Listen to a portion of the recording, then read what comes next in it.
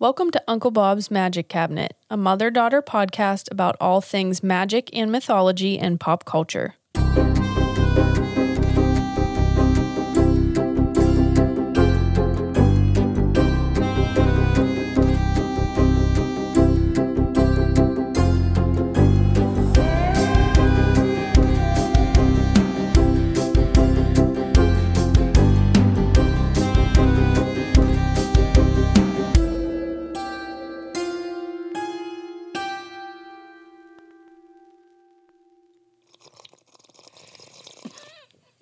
And we're on. And we're on. And she chokes again. Hey everyone, I'm Liam the daughter. Hey, I'm Lori, I'm the mom. It's morning time. Yeah. I can't be expected to swallow totally fine. That came out dirty. The second I said swallow, I was like, just shut your mouth. Shut up. I'm surprised you were cognizant enough to even pick up on it. I know. Wow. I'm going to get dragged for that one. Oh my gosh. Well, yeah, it's morning again, so you're going to have to bear with us. Are we turning into morning people? Never. We're kind of liking the morning vibe. Mm-hmm. I don't know how anyone else can relate to this, but, sometimes, like, when you're going through a little bit of, mental health struggles, you start off stronger in the morning. And then as the day goes on. Because you wake up, it's like a new day, and you're like, yes, it's going to be great. I'm going to fucking kill it today. And then you go through your day, and you're just like, I can't do this anymore. I'm totally beat down. Knocked down, KO'd. Yeah. So, like, when we by nighttime, you're like, oh my God, I've had enough. So we're like, maybe let's start in the morning when we're a little more, like we're ready to fucking go. Because if we sat down at night, we'd be like, oh my God. I'd be a blubbering mess. So, we've got our coffee. Got the Java. Brand new cup of coffee. Yeah. I sing things a lot. I don't know if we've ever talked about that. I don't know. Haven't we? You do. I'll randomly sing a song or a sentence. Yeah, you're sing-songy. I am sing-songy. You I think that would shock a lot of people. I think I come off as a little gruff and spicy. Really? Yeah. Spicy. I think I'm pretty joyful. You're looking at me like, keep thinking that. I think you're joyful. Why, thank you. So, the worst thing has happened. It's not the worst thing. No, it's the worst thing. But it's typical Lee lore. Wait until you hear this story. So people are going to be knocking at our door to give us a fucking reality television show because you could not make this shit up. Like, I'm not kidding. It happened, and I was like, why? Why? Right. Okay, so you had a job interview the other day. Yeah, so I'm in search of...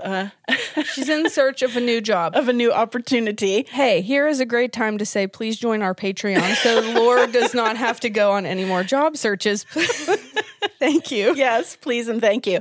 Yes, so I've been in the natural products industry for a long time, right? So definitely herbs, vitamins, that's the deal for me. No one is surprised. Nobody's surprised here. So I had an opportunity. I was actually headhunted myself. I was headhunted. So I was like, I'll go on this interview and we'll check it out and see what's going on, right? Right. And obviously it was in a natural products store. Right.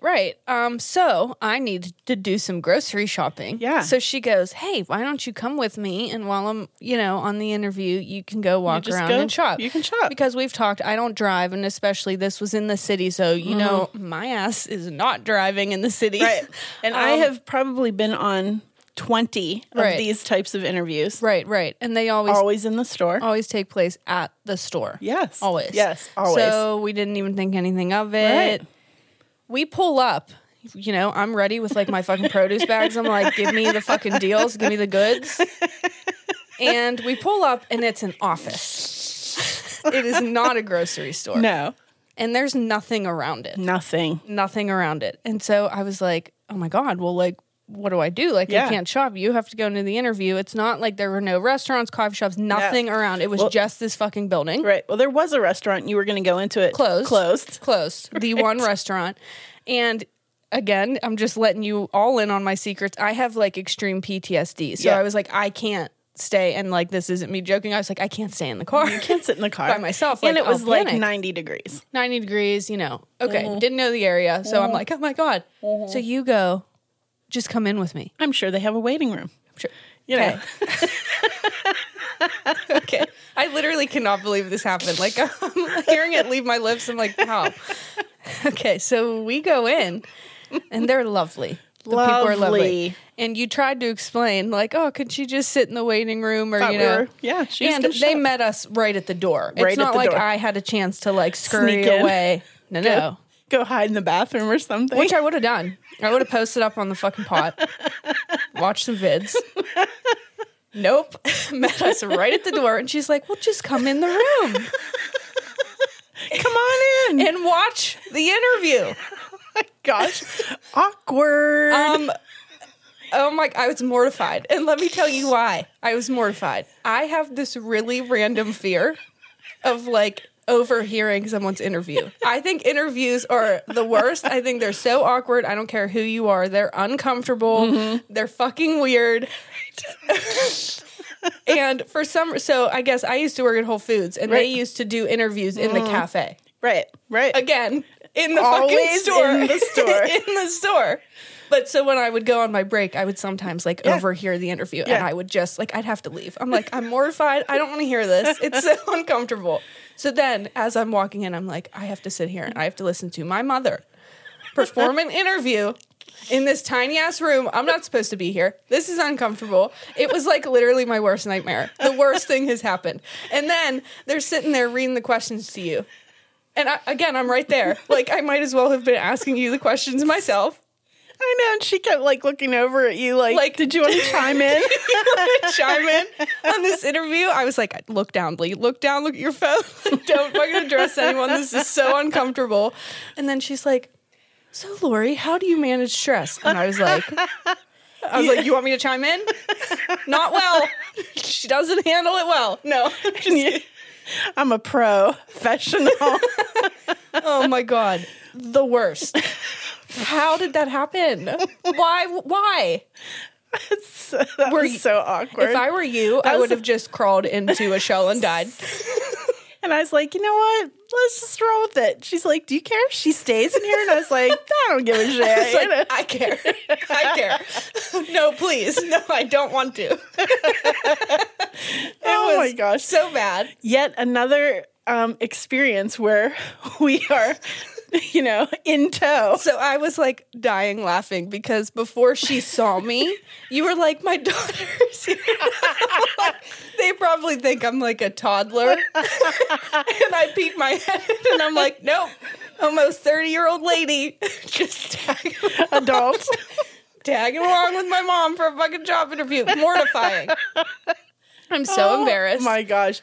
I mean, people already talk about us that we're excruciatingly close and that we always do everything together, but this was a new. Oh my God. It was like the scene in Step Brothers. Where he's sitting behind Will Ferrell. Hello, Miss Lady. Oh my God, I just connected those dots. Oh, it was the fucking worst. Like, put that, we've been through some shit together too. Put that in my top 5 most embarrassing moments of my life. Needless to say, I have not gotten a call. You did not get the job. Maybe I did. I'm like, shit, I should have worn some nicer clothes. Oh my God. But we did get a good nosh at the co-op. We did then go to the grocery store, which was 5 minutes up the road. I had a chaga mushroom latte, and it was delish. I had what the fuck did I have? A chai latte that was also fucking delicious. Delish. So I am always about a nosh at a co-op. 10 out of 10 on the co-op. Yes. Negative 10 out of 10 on the job interview. The shared job interview experience of my fucking nightmares. So that's what I have for you today. I want you all to remember that story because we need a TV show. We do. We do. Yeah. Oh, wow. You can't make this stuff up, guys. You just really can't. You really can't. All right. So with that lovely story out of the way, Uncle Bob's has been picking an organization that needs a little shout out that we're going to be donating to. Jake, what do we have this week? This week is True Colors United. They implement innovative solutions to youth homelessness that focus on the unique experiences of LGBTQ young people. Yes. So I think this is our last episode in June. Mm-hmm. So I hope everyone had a happy and safe Pride Month. Yes, I hope so. Yeah, so that link will be down below in our show notes if you want to check it out and learn more. Yes. And do you want to just jump right into it now? Let's do it. All right, I'm ready. I'm excited. I don't know if we can top the story. I don't know either. Right? That's going to be stuck in my head, and I'm going to have residual shame for the rest of my life. Heck with it. Oh my gosh. All right, so I have a heavy hitter today. Do you? Yeah, I do. One of the most requested, but I've been waiting for my moment. For your moment. Do you know? Yes. I'm doing the Addams Family today. Ooh, I love it. Ooh la la. All right, so I'm switching it up. Okay. Instead of just explaining the show or the movie, I'm going to just do like the history of the Addams Family here. I love that. Because there's so many different versions. I couldn't cover them all. Yeah. Okay, we could probably expand on the Addams Family later, but let's get a little history. Let's do it. All right, so Charles Addams, born in 1912, grew up in New Jersey and always had a love for the macabre. Ooh. Macabre, kebab. The macabre. Just want to say kebab every time I stumble upon that word. Okay, having a relatively normal childhood, he was drawn to exploring the more mysterious sides of life. Oof. Interested in the darker stuff. Spent a lot of time in graveyards, trying to find abandoned mansions, that kind of cool shit. Seems like he would have been our friend. Yeah, okay, of course. He also had an interest in art and ended up in New York studying illustration in the 30s. He began selling his cartoons and wound up making a living purely with his art. Oh, wow. So as I was reading, it said that he is like one of the few that he never did anything else, from what I can tell. Like he has always made a living off of his art, which I think is super cool. Yeah.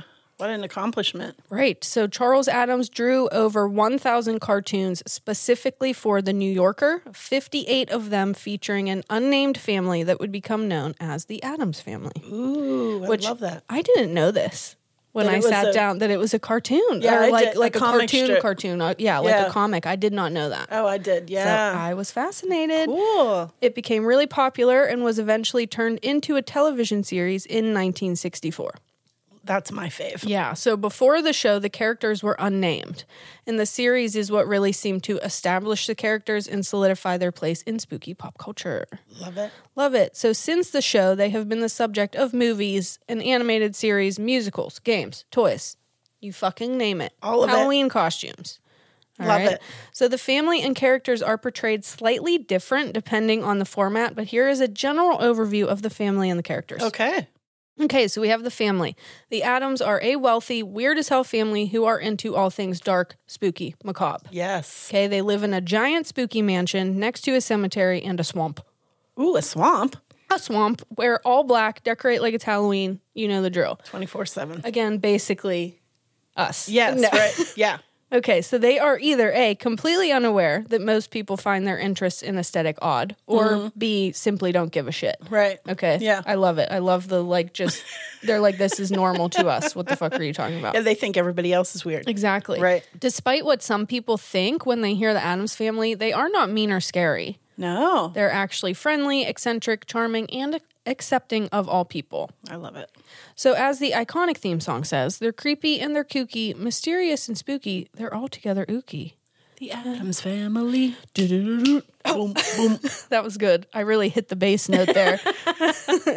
So they challenge societal norms and are 100% themselves. I love it. They are considered to be a satirical inversion of the ideal American family, challenging what it means to be normal. I know. That's so cool. I loved this show when I was a kid. Yeah, so I grew up with the movies and hadn't seen the show, so let's get into that. The show ran from 1964 to 1966.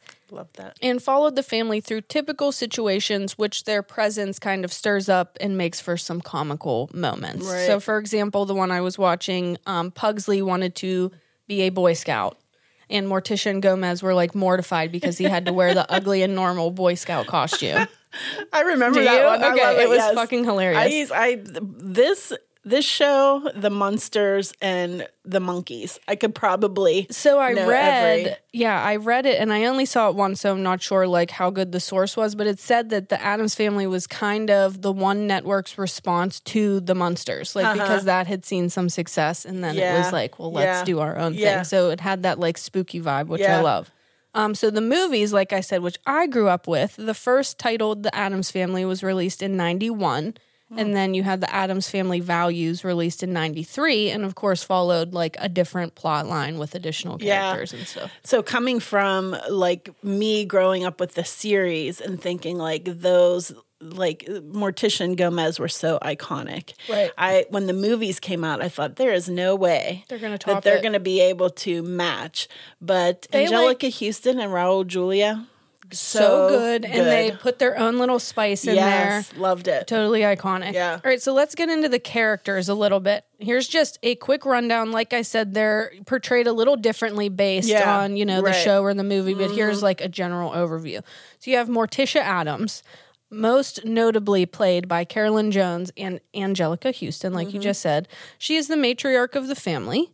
Her name is a play on mortician. Yeah. Recognizable for her long black hair and long black dress. Yes. I love her hair, both Carolyn Jones and Angelica Houston, that jet black pinstripe hair. I love it so much because it's the opposite of what I've always had. Yeah. Like mine's so curly and like out there. Yeah. I like love pin straight hair.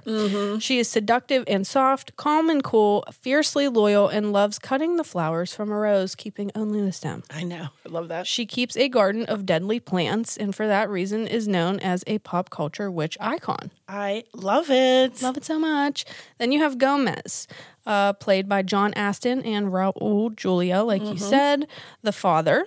He is known for his dark striped suit and tie and his little mustache. I know, so cute. He's goofy, suave, friendly, passionate, and madly in love with Morticia. Yes. Then you have Wednesday Addams, who is the daughter, played by Lisa Loring and Christina Ricci. Christina Ricci was just like, oh my gosh, so good. You dressed up as Wednesday for your bridal shower. I did. I love Wednesday Addams. She is the daughter.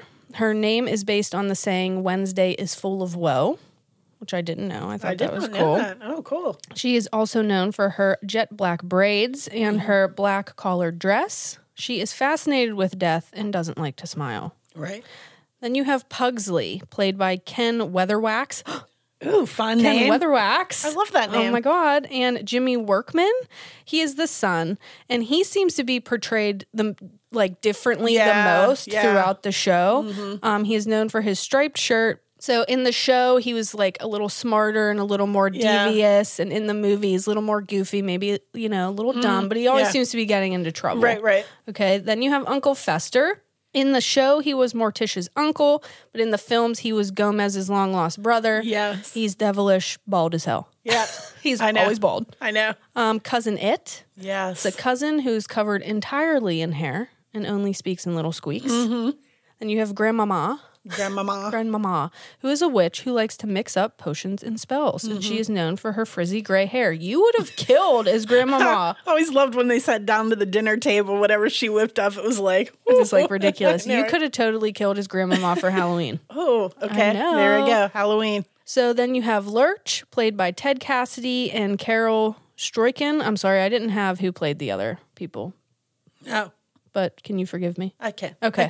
Okay, we're on to Lurch then.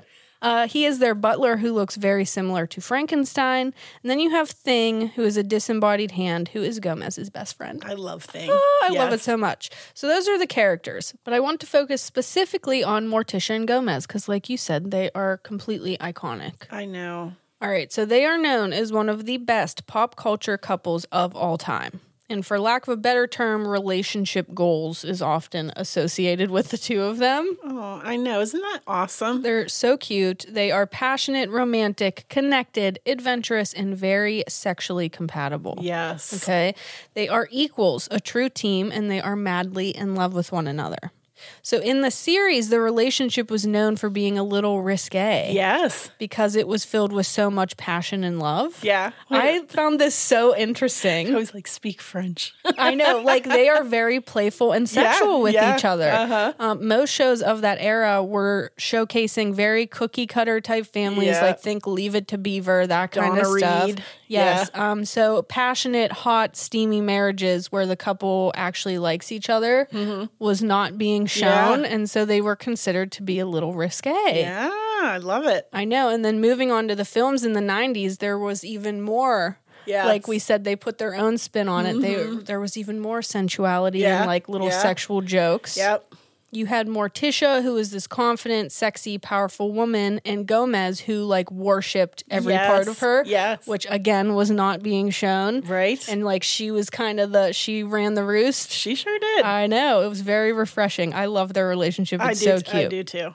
Their relationship is known for being so quintessential that when I asked on Instagram for pop culture examples of twin flames, I got multiple responses saying Morticia and Gomez. I love that. I definitely can see that. So for cute. Sure, yes. So that is our lesson today. We're going to talk about twin flames. Ooh, I'm excited. I cannot tell you how many people have asked me to cover this or us. Yeah. They're like, please talk about twin flames. I knew nothing. I was like, don't what know does that anything even either. mean? I mean, I know what it means, but I don't like know in depth. I just know, I'm going to tell you. I am so excited. Are you fucking ready? Yes. All right. A twin flame is defined as an intense soul connection, sometimes called a mirror soul, thought to be a person's other half. Ugh. All right. It's very romantic. Is romantic. Okay. So as far as mythology, the concept of a twin flame seems to have many different origin stories, but the most common that kept coming up stems from famous Greek philosopher Plato. Okay, specifically in his work Symposium, which was written around 360 BC. Wow. Where he describes how there were originally 72,000 humans. Okay? 72,000? 72,000. Shit. Apparently, these humans were born with a lot of extra limbs. Like, everyone was born with 4 arms, 4 legs. Like, what? Everything Really? was doubled. Okay? So, they were too powerful. So, the gods split them into 2 to keep them from taking over, creating 144,000 people. This separation made the humans feel hopeless and drove them to self-starvation. Wow. Like they didn't want to live because it was so sad. Okay. So to partially restore them, the gods sewed them back together with only some of the original packaging. Okay. This restoration left humans with a deep desire. A desire. A deep desire. TM. Oh, shit. Left them with a deep desire to reunite with their missing half. They were not put back together whole. Oh my gosh, that's so cool. It's so tortured and beautiful. It's tortured and beautiful. So the more modern take, like what it has kind of become, is that a twin flame is a soulmate on steroids, is the comparison I kept seeing. So the difference between the two being that a twin flame is one soul split into 2, where soulmates are mates. Your 2 souls in your...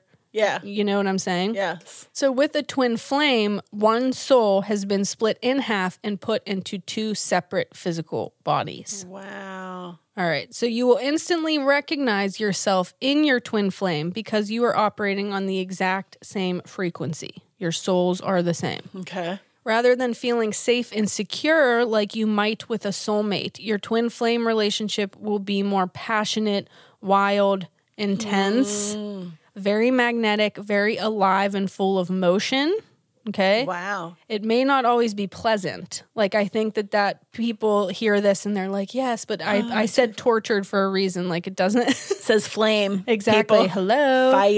Fire. Maybe turbulent, healing, etc. Maybe more of a journey than you would expect. Okay. The purpose of the relationship is to shed the ego, becoming more spiritually awakened, which is why meeting your twin flame will most likely be followed by a spiritual awakening of some kind. Ooh, I love that. It is an extremely close connection that often opens up telepathy between the pair. Like, that is how close you're operating. Wow. Yes. Now, this seems to be a very divisive topic, which again, I didn't know because I knew nothing about it. So the argument is that the word is overused, all spirituality has been taken away from it, that it's just like a hot button topic right now. Okay. And that it gives people an excuse to become obsessed and ignore rejection, glamorizing unhealthy attachments. So the idea is like, well, this person's my twin flame, so if they're saying they don't want to be with me, I know they're my twin flame and I'm going to wait. Oh. That kind of thing. Or I'm in a very turbulent relationship, but they're my twin flame, so it's okay. So let's accept bad behavior or something. Yes. Okay. So I'm proceed with caution there. Yeah. As I was reading about it, I did kind of feel like that before I even read. Okay. I was like, this could be bad, but so could the idea of a soulmate. So I don't know. Take from that what you will.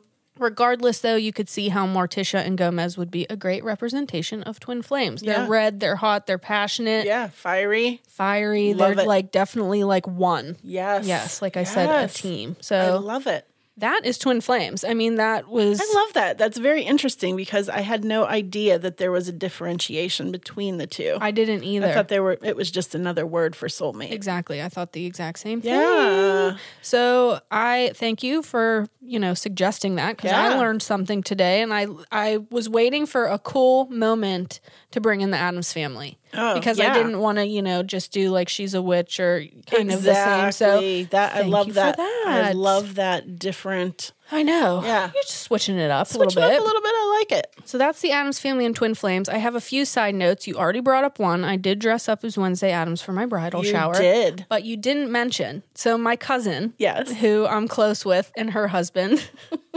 dressed up as Morticia and Gomez. It was great. I love that picture. I have to pull out the picture. Yes. It's fucking hilarious. Jay, who's my cousin's husband, wore the little Gomez mustache and a wig, and it is the funniest thing I've ever seen. Hilarious. Like, for a while, it was my phone background because it was so funny. So thank you, Ashley and Jay, for participating in that with me.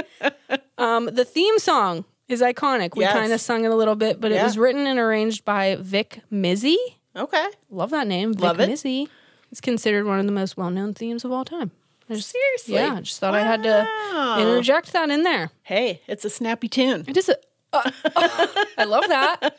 I know, I was watching the show and like the intro sequence to the show is pretty fucking iconic. Oh, yeah. I love it. Absolutely. So they do have the show. I was able to watch it for free.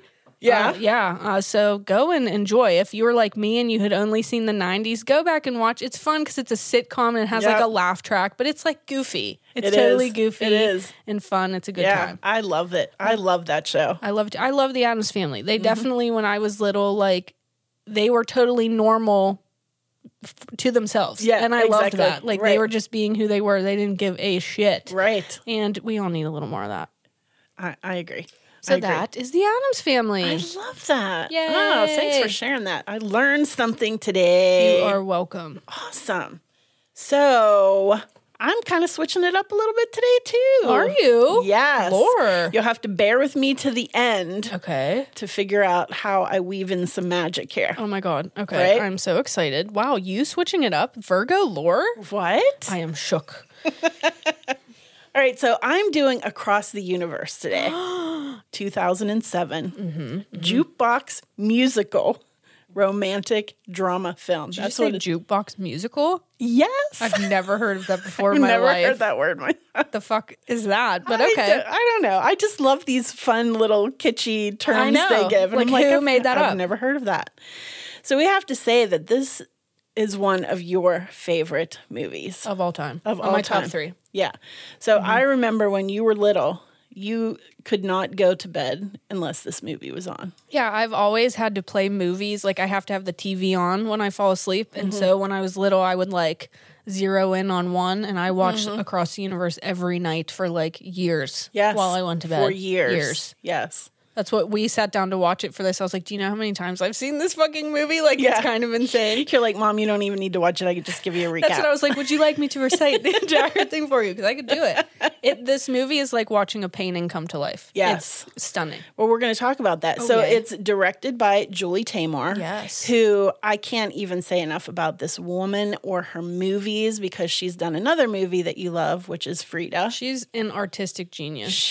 My Virgo brain loves this woman because she is so detail-oriented. Yes. Like, you could watch this movie a million times, which you obviously have, and her use of color, her subtle references that, you know, like you would kind of need to know because she dives in deep with some little Easter eggs and deep nuggets in there. And it's like, it is so captivating. So you can watch and watch and watch and not ever catch everything. Yes. Her attention to detail, she has to be a Virgo. Yeah, that's interesting you brought it up because I was thinking that when we watched it, like me and you have that very, like people always call us the Gilmore Girls, but we have that very like witty kind of thing going with each other. Repartee. Yeah. Yes. And she did hide so many deep cuts in this movie that kept me like on my toes. Like it kept me on my toes. I'm like, ooh, that was quick. Yes. And I like love that kind of shit. Yeah, absolutely. I love it. So she is a creative genius. Yes, for sure. The script is based on an original story by Julie Taymor, Dick Clement, and I know I'm going to mess up this name, Ian Lafrenaise. I think you tried. Okay, yeah. I tried. I gave it the college go. Thank you. It is based on a song by the same name by John Lennon and Paul McCartney. Okay, so might be getting an inkling that the story revolves around songs by the English rock band, the one and only Beatles. I just tried to have like an accent and it didn't work. I really tried though. And it incorporates 33 of the Beatles tunes in this movie. Oh, whoa. 33 of the songs. This movie was considered a box office bomb. Oh, no. And I'm talking a bomb. So this is why I give the stats people. The budget was $70.8 million, and it only did $29.6 at the box office. Ooh. So did not even make... And 20 of those were me. Yeah. So a lot of what people were saying is there was no plot. I think that's bullshit. See, I will defend this movie. They're saying, it was a cliche love story. And, you know what? Fuck you. No, I'm just kidding. So it was a complete bomb. Wow. But Julie Taymor got to enjoy the premiere of the movie with none other than Sir Paul McCartney sitting beside her. And he said, what is not to love about this movie? He loved it, and Ringo and Yoko also gave their seal of approval. So y'all can suck it. No, but like that'll make you shit your pants. Right? Sitting next to Paul McCartney watching this. She said she was like so anxious that she kept thinking, oh, he's not going to like it. So she asked him at the end, like, is there anything that I would, like, you would change? And he was like, what's not to love? This is great. Aww. So, and it is a great film. I think it does have a plot. It does have a plot. I think so. Yeah. But maybe, we shouldn't do movies based on Beatle tunes because I don't think people like them very much. Sgt. Pepper in the 70s was also a bomb. Talk about not having a plot. Talk about a ruination of careers. Yeah, yikes. All right. So the cast, except for the heavy-hitting cameos, this cast was relatively unknown. But I believe that you have told me that these folks were not singers. Not that I was aware of, no. Yeah, and yet they were awesome. Yeah. Right? So, Jim Sturgis plays Jude. Right? From Hey Jude. Evan Rachel Wood is Lucy in the Sky with Diamonds. Joe Anderson is Maxwell Silverhammer. Dana Fuchs is Sadie, or Sexy Sadie, and she's definitely... Janis Joplin. I was going to say a nod to Janis Joplin. Yeah, a nod to Janis Joplin. Thank you for that. Martin Luther McCoy plays JoJo from Get Back, and he's definitely a nod to Jimi Hendrix. TV Carpio plays Prudence from Dear Prudence, and so on and so forth. And then we have cameos by Joe Cocker, Eddie Izzard, Salma Hayek, and Bono. Yes. All right. So we're going to go quickly through the movie. Okay. Set in the 1960s, the film follows Jude, who has left a mundane life of working in the shipyards of Liverpool to head to America to find his GI father, whom he's never met and is working at Princeton University. Nice. He meets up with Max on the visit on the campus, and they become BFFs. It's a bromance. Max decides to take Jude home with him for Thanksgiving, where Jude meets Max's sister, Lucy, and... sparks are flying. We have a love story, folks. All right. Max drops out of school. He and Jude head to New York, and they're kind of going to Jack Kerouac it across the, they're going to be on the road. Live that life. They rent a room in Greenwich Village from musician Sadie and her soon-to-be guitarist and boyfriend Jojo. Prudence comes in through the bathroom window and joins the friend group. Yes. Okay. The whole story is set against the 1960s backdrop. Okay. And everything going on in the world at the time. And it makes reference, or should we say nods, to real life events that happen historically, right? So the Vietnam War, 60s counterculture, the civil rights movement, and expanding your consciousness. Yes. Right? Oh my God, I'm so excited right now. Yes. So Max gets drafted into the Vietnam War. Sadie becomes a star. Jude designs her logo because he's an artist, which is a strawberry. So when we're talking about those deep dives, so he's trying to come up with her logo, and takes a strawberry, right, from strawberry fields. Yes. But yet you see him cutting a green apple in half, which is you have to know something about the Beatles. Yeah. So Apple Records was their label, and if you had a 45 or a vinyl, the logo was a cut in half green apple. Oh my God, I love it. So those all through the movie, so awesome.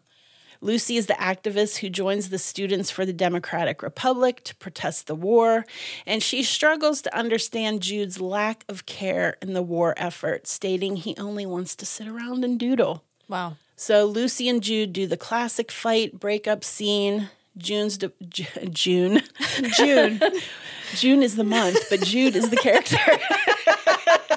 Oh, fuck. So Jude is deported back to Liverpool as he is in the U.S. illegally, which is a nod to John Lennon's deportation. Right. Okay.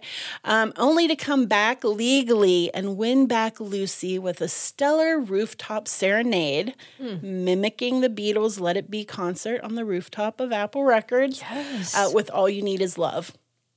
And they all live happily ever after. How's that for a plot, assholes? How's that?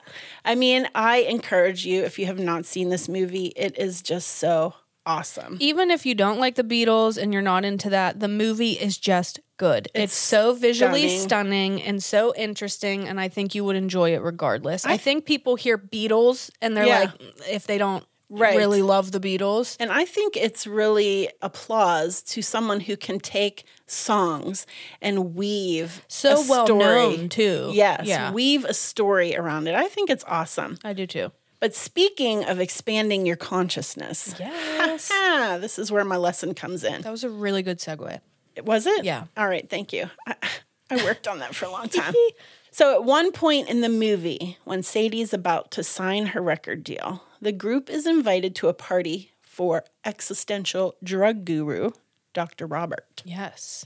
They drink LSD-laced punch, Kool-Aid, wink, wink, and then hop into Dr. Robert's bus called Beyond while he belts out the tune, I Am the Walrus. Cuckoo, ka-choo, baby. Cuckoo, ka-choo. They're on their way to meet up with another guru, Dr. Geary. And this is definitely an example in the movie of art imitating life, right? So Dr. Robert is a nod to Ken Kesey and his band of the Merry Pranksters, who drove from California to New York on a wildly painted bus they called Further. Oh, okay. Yeah. So let's talk a little bit about Ken Kesey and the Merry Pranksters. I don't think I could express to you how excited I am because I don't know a lot about this. Okay. And I don't know why or how I don't. I knew all of the characters, but I didn't know how they played, how they interweaved, which was fascinating. Oh my God. All right, so Ken Kesey starts out in life, and he said he's like an all-American boy. He didn't even drink beer, right? Wow, way to go. Yeah, he's like a champion wrestler in high school, and he marries his high school sweetheart, Faye. Cute. Graduates from the University of Oregon with a BA in Speech and Communication in 1957. Okay. And then he goes on to study at Stanford University on a fellowship. Okay. So while there, he works as a night aide on a psychiatric ward. Okay. And this becomes the inspiration of his first highly successful novel called One Flew Over the Cuckoo's Nest. I didn't know that. I had no idea. Can I tell you a secret? Yeah. I have never read that, have never seen the movie. I know nothing about it. Oh my gosh. Well, we'll have to do that because it's a really good book. Okay. Yeah. So while at Stanford, Kesey is invited by a friend to take part in what he did not know at the time was a CIA-funded study under the name of MK Ultra. Dude, we talked about this. Yes, Okay. a very secretive program conducted at the Menlo Park Veterans Hospital, where the program focused on the study of effects of psychedelic drugs. Yeah, we talked about MK Ultra, I think, in the Stranger Things episode a while back. Yes. If you want expansion on that. Yeah, exactly. Go back and listen to that. So the main focus was on LSD, mescaline, cocaine, AMT, DMT, and psilocybin. Sounds like a party. No, just sounds like a Party. Many of these experiments were illegal, Okay. with a goal being to weaken an individual through brainwashing and psychological torture to obtain confessions and information. Right. All right, so Kesey would go on to write many detailed accounts of his time in this program and his favorite of the drugs, which was LSD, Interesting. or lysergic acid diethylamide, or simply acid, which How about some I acid? dropped some acid. So it's considered a hallucinogenic drug. Typically, the effects are altered thoughts and feelings and an awareness of your surroundings. Okay. Many people who try this have visual or auditory hallucinations. LSD became illegal in 1968. So up until that point, it was a legal drug. Really? Yes. Okay. All right. So with the success of his book, One Flew Over the Cuckoo's Nest, and the fundulation that came with that, Money. Kesey and his wife moved to La Honda, California, Okay. where he hosts these parties, attended by many of his lifelong Stanford friends and others who begin calling themselves the Merry Pranksters. Where did that name come from? I'm in love with it. I know. I want to know right? everything. Because they were always just like Goofing around. goofing around, having a laugh, and they all They were married? and they were married. They were happy. Oh. But they all had their own little nicknames, each God. one of them. And they're funny. And it tells you how they got the nickname and everything. Really? So I got a lot of my information from a documentary called Magic Trip. So it goes into the backstories of God, each of these people and how they got their little nicknames and all that I kind want of a stuff. little nickname. I know, right? God, my only nickname was Wrecking Ball Head when I was little because I was told I had a big head. And I don't like that one. I'm getting a new one. I want a new one, damn it. Something merry. Yes. So he called these parties acid tests. Okay. And he would take the parties to public locations and advertise it by hanging posters asking the question, can you pass the acid test? No. So No, I this is cannot. where they would drink LSD-laced beverages, often Kool-Aid, and trip out. Dude, okay. Okay? With unbridled hedonism, art and music, and just, whatever was... The 60s. Yeah, it was, whatever will be, will be. Right. So there was a group of musicians that attended one of these acid tests, known as the Warlocks. Okay. They would soon become the house band for these little acid tests, Damn. and would eventually change their name to the Grateful Dead. What? Yes. You're shitting me. No, Okay. yeah. Dots are being connected. Right? Okay. So think the whole Haight-Ashbury scene then, and then all of the people like Jefferson, Airplane, all yeah. of those, Wow. so Kesey intertwined with all of them. Okay. So the 60s counterculture movement really began here with Ken Kesey. Wow. In 64, he claimed he was too young for the beatnik generation, but too old to be a hippie.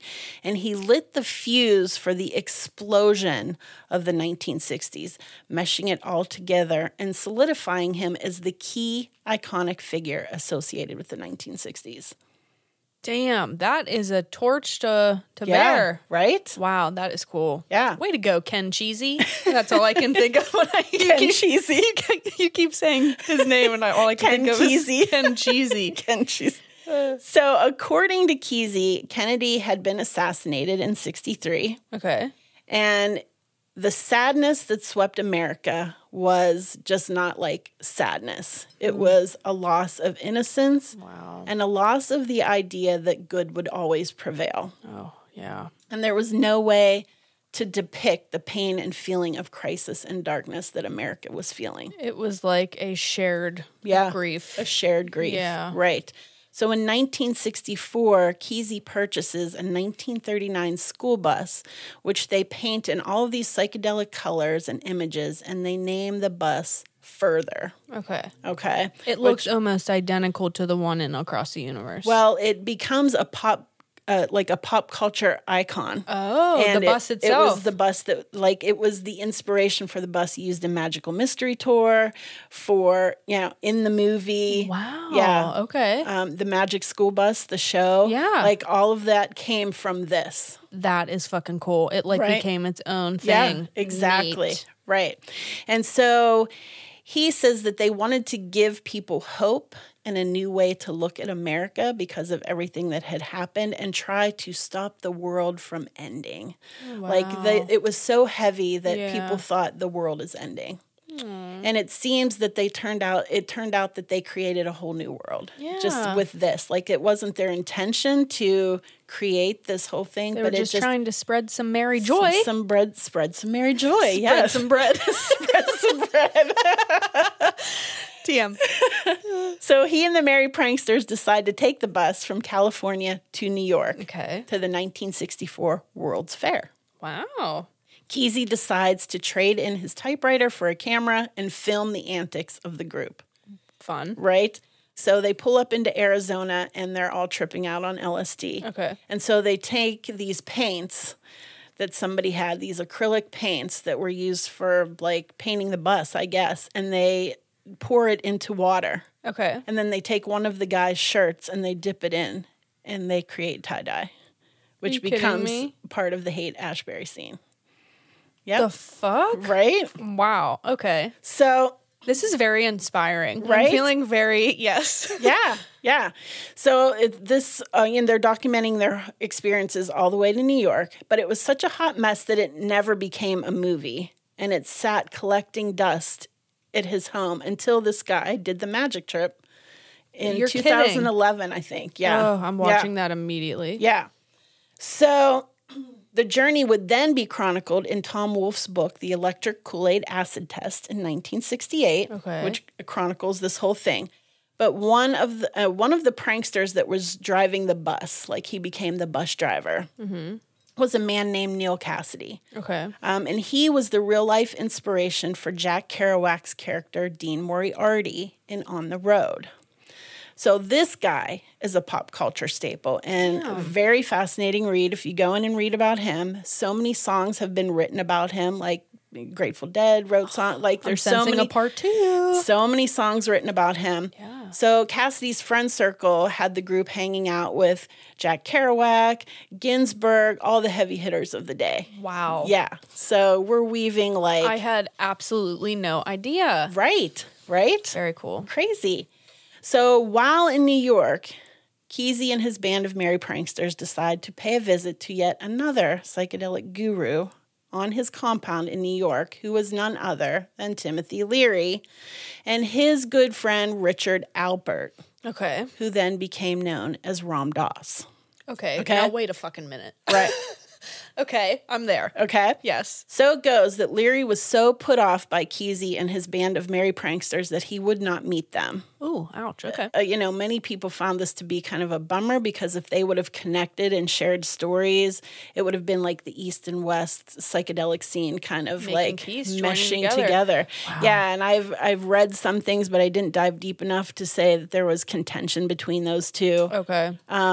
But Timothy Leary and Ram Dass are another episode for sure. Fucking hell, I cannot wait. Okay. Right? So the group returns to California and continue their escapades for a while.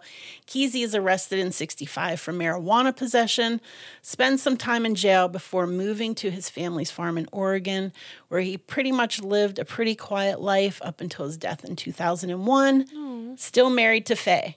Faye, holding it down. All right. This is how intertwined this guy is in pop culture. So I guess he and Faye had kind of like an open relationship. And so while they were on the road to New York, he had relations with one of the merry pranksters, which produced a child. Okay. And I think they named it Sunshine.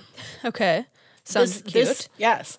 But this woman ends up marrying Jerry Garcia, and he adopts the child. Oh, my God. Right? Okay. So, I mean, it's such an interweaving Yeah. of pop culture and iconography. I'll say. Was that even a word? Iconography? Iconography? I was going to roast you for it, but I thought I was going to be nice, and then you brought it up. So I'm not sure. It made me sound smart. Every fucking time I rip on you for mispronouncing a word, someone finds us on social media and they're like, actually, she was right. So I'm just going to shut the fuck up because you're probably right and I'm the dumbass. I thought it sounded smart. Did you? Yeah. Yeah, so that is pretty much, Holy shit. Yeah, so you're probably wondering, how then do I tie this into magic? And let me tell you. Okay. So when I was doing my research for Dark Side of the Moon, Yes.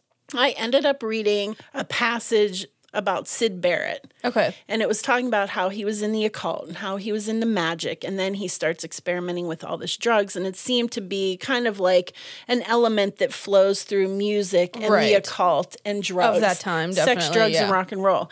And it was talking about how magic is really about lifting yourself up to a higher consciousness. Mm-hmm. But there's a lot of work that goes into it. Yeah. A lot of work. Right. Got to do a lot of self-discovery.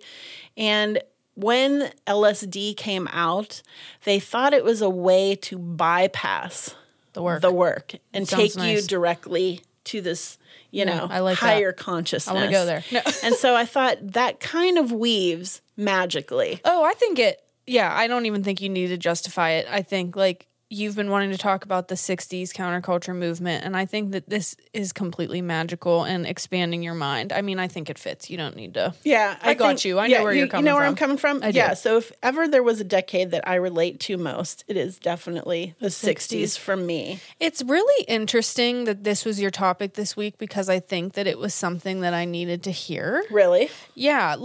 And I didn't know I knew this was the topic you were doing, but I was like, don't fucking tell me anything because I just want to learn it with you. Yeah. I have been definitely feeling like I've seen too much. We've talked about this. I've seen too much of the bad in the world. And I really want to just get back to finding joy and trying to be more positive. Yeah. And that as soon as you said that they painted the bus and that is how I saw myself when I was younger. I thought I was going to be living a type of life that. Yeah, the Mary Prankster life. I mean, I didn't know it, but just painting and art and music and just spreading that kind of vibe. Mm-hmm. And then I feel like the world kind of beat me down a little bit, and I've been trying to get back up. Yeah. And that's very inspiring. It is very inspiring. The world collectively at that time was going through so much shit, and I feel like it is now. Yeah. I feel like that's a very similar thing, and we need more of that. Yeah. It's funny because in this documentary I watched, so it said that they made their own clothes and that they typically wore, which would be defacing the flag now, but they wore red, white, and blue because they knew that they would be off-putting to people because they said the 60s really didn't start until this with him in the 64. So they were kind of starting that. So the early 60s, 60, 61 was still that 1950s vibe America where everybody was pretty tight-laced.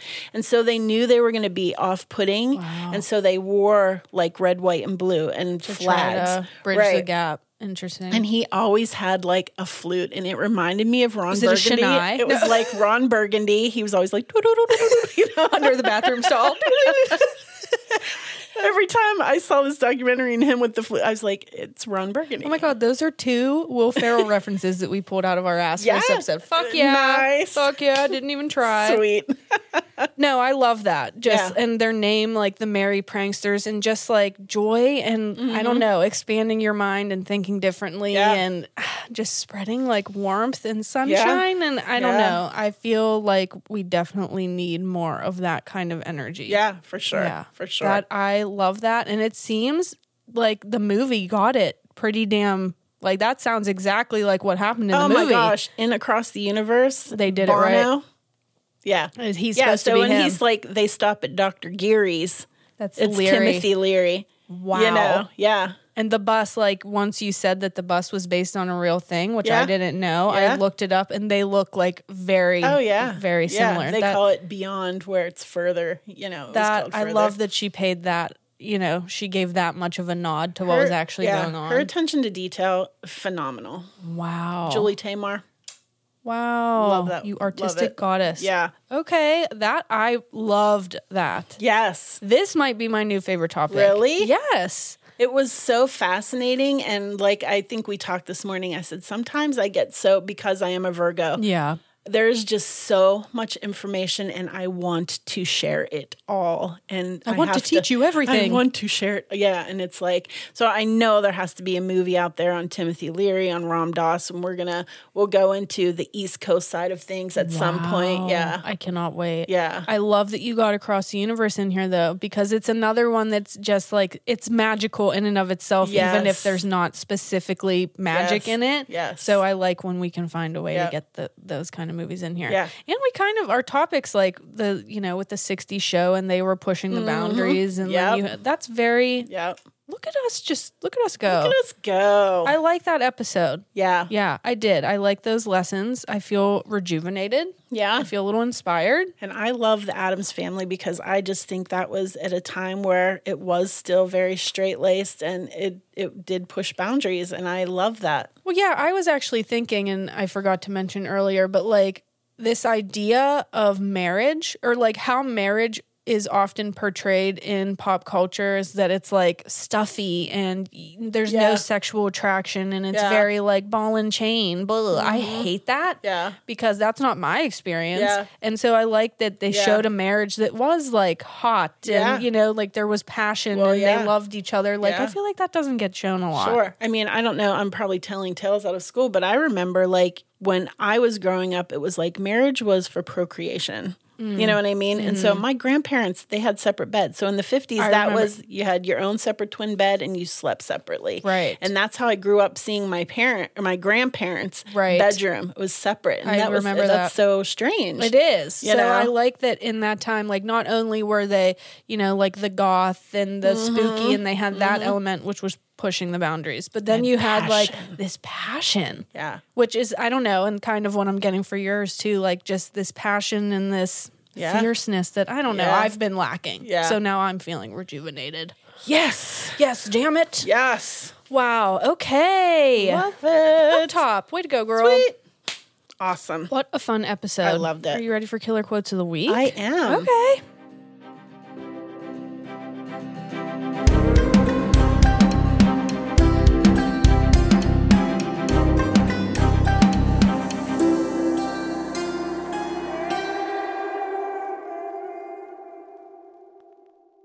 All right, mine is don't torture yourself, Gomez. That's my job. I love that Morticia. one. Iconic, yes. All right, mine is famous Ken Kesey says you're either on the bus or you're off the bus, relating it to this is a group consciousness, so either you're attuned or you're not. Wow, Ken Cheesy, fucking killing it. All right, I like that, Ken Cheesy. Yes. Get in or get the fuck out. That's right. All right, well, that was a great one. Loved it. Loved it. Oh, I'll see you next week, maybe. Yeah, Wanna maybe. hang out again? Yeah, let's do it. Okay. Same bat time, same bat channel. Yeah. All right, everybody, TTFN. Cut, print, checks, gate, moving on.